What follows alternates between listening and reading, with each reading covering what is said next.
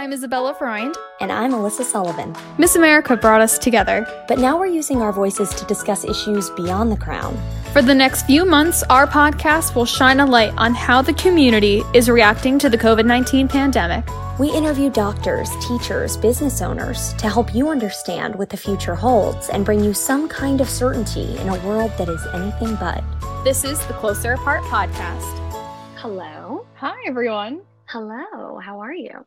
I'm doing great. How are you? I miss you. I miss you too. I feel like it has been a while. It has. It really has been.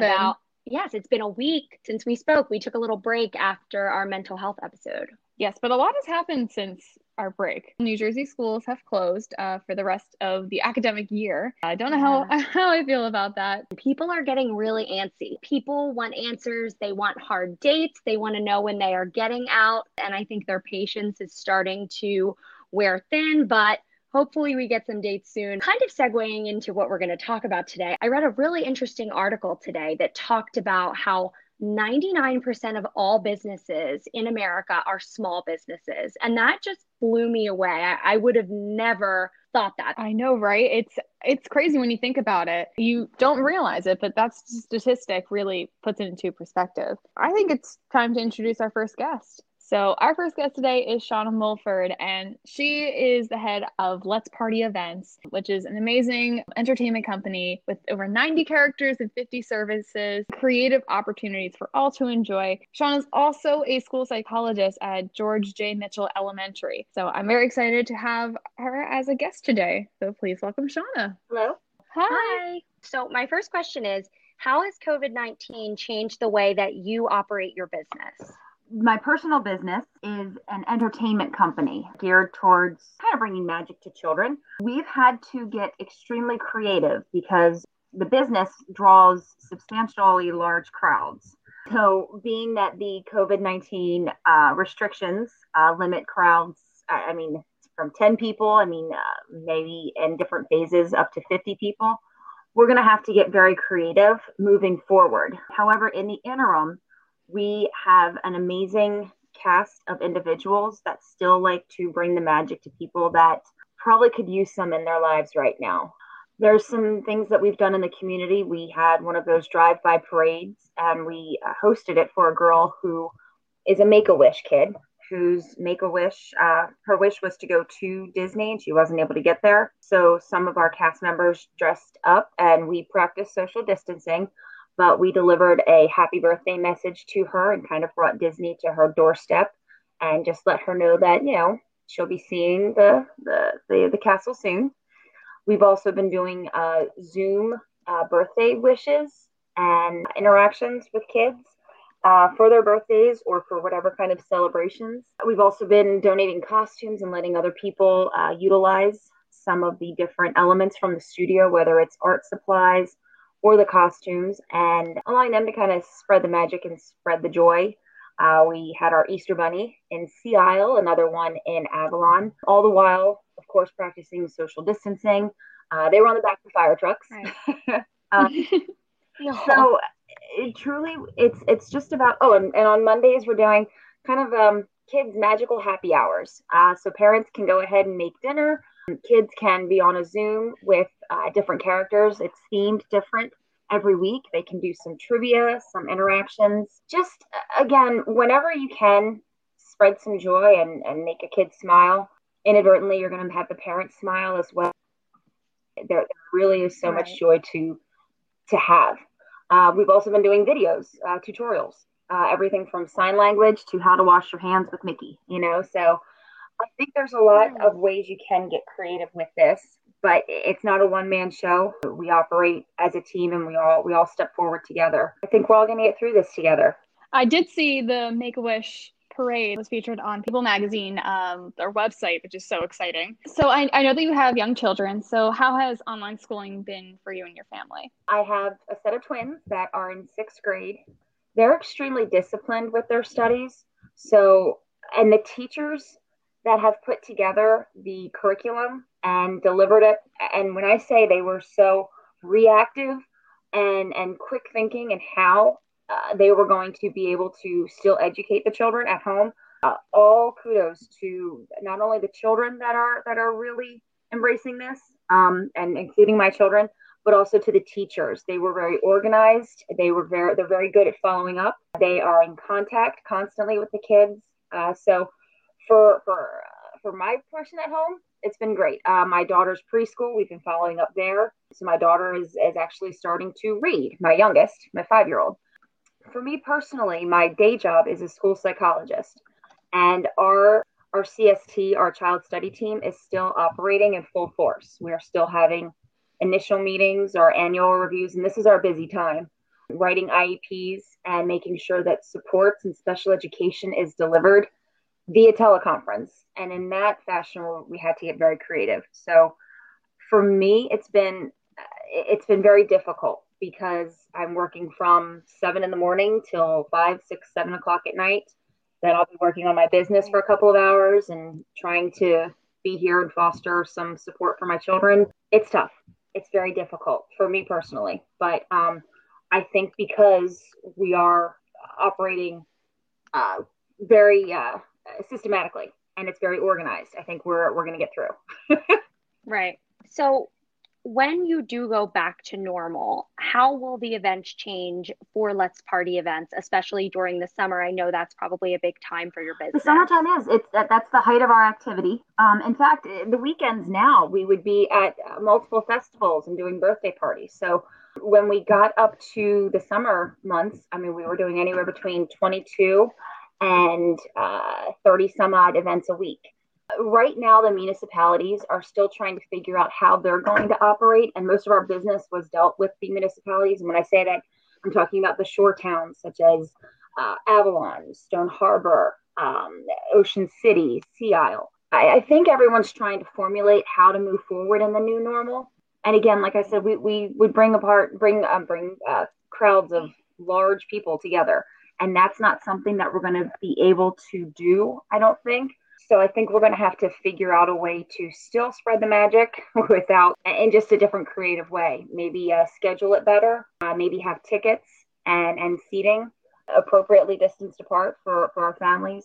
I think there's ways to still do it in the municipalities. Right now, they need to really focus on, first and foremost, keeping everyone safe, and then bringing in elements of the entertainment world. And I'm of that as well. So you talked a little bit about the creative activities that you've been doing, like the parade that you did and surprising the little girl. I know sometimes we've seen legislators talking about entertainment and about concerts and things like that as if they're non-essential, which in a sense they are non-essential, but as you've seen how much joy they can bring to people. So how important do you think it is that we get those things back up and running? Entertainment is our escape. And as a psychologist during the day, we all have to have those mental breaks and that time away from that time out of the house. We have this need to be entertained. I think concerts and gathering, it's very much so. It's relating to people with common interest. And when you see a crowd gather, it's like, oh yeah, it kind of reaffirms, wow, it's great that I like this. So it's very psychologically appealing, and it's comforting, and it validates your preferences. So when you do have these gatherings, it's a social affirmation of who you are, what you like, and you realize that there are more people out there like you. So that it's another way to connect. And I think with that being absent, I think it's going to have a negative impact. So we are going to have to somehow, some way, safely navigate back to where we can gather. It's the reason why people go to restaurants. You know, it's not just the food, but it's also the ambiance. And it's that social affirmation that people are definitely missing. And that's why, you really have to be careful, because there is depression that can spike. I mean, the social distancing, I mean, it's kind of a shame, it's because we are such interdependent people. So since you are a school psychologist, do you have any advice from that perspective of your life to people just in general during the pandemic? Absolutely. First and foremost, we are going to get through this. I think we're all still trying to formulate how, but if you wake up every day and you start with breathe in and out, then one foot in front of the other, and this isn't, I think that the farce that is spread around is this is a new normal, and it's not a new normal. this is an adjustment for this time period. And we will have to operate with a little bit more care, and not just for our own personal, but also for the person next to you, whether you're wearing a mask or what's going to happen moving forward. But the wonderful and amazing thing about the human spirit is that we always move forward. So whether it's, again, breathing in and out, one foot in front of the other until we start hopping, skipping, running, it will go back to a wonderful sense where we can all be together as a community in person. So just hang in there. Well, thank you so much. Thank you. Well, thanks, guys. You guys have a wonderful day, and keep it up. You guys are doing a phenomenal job. Thank you.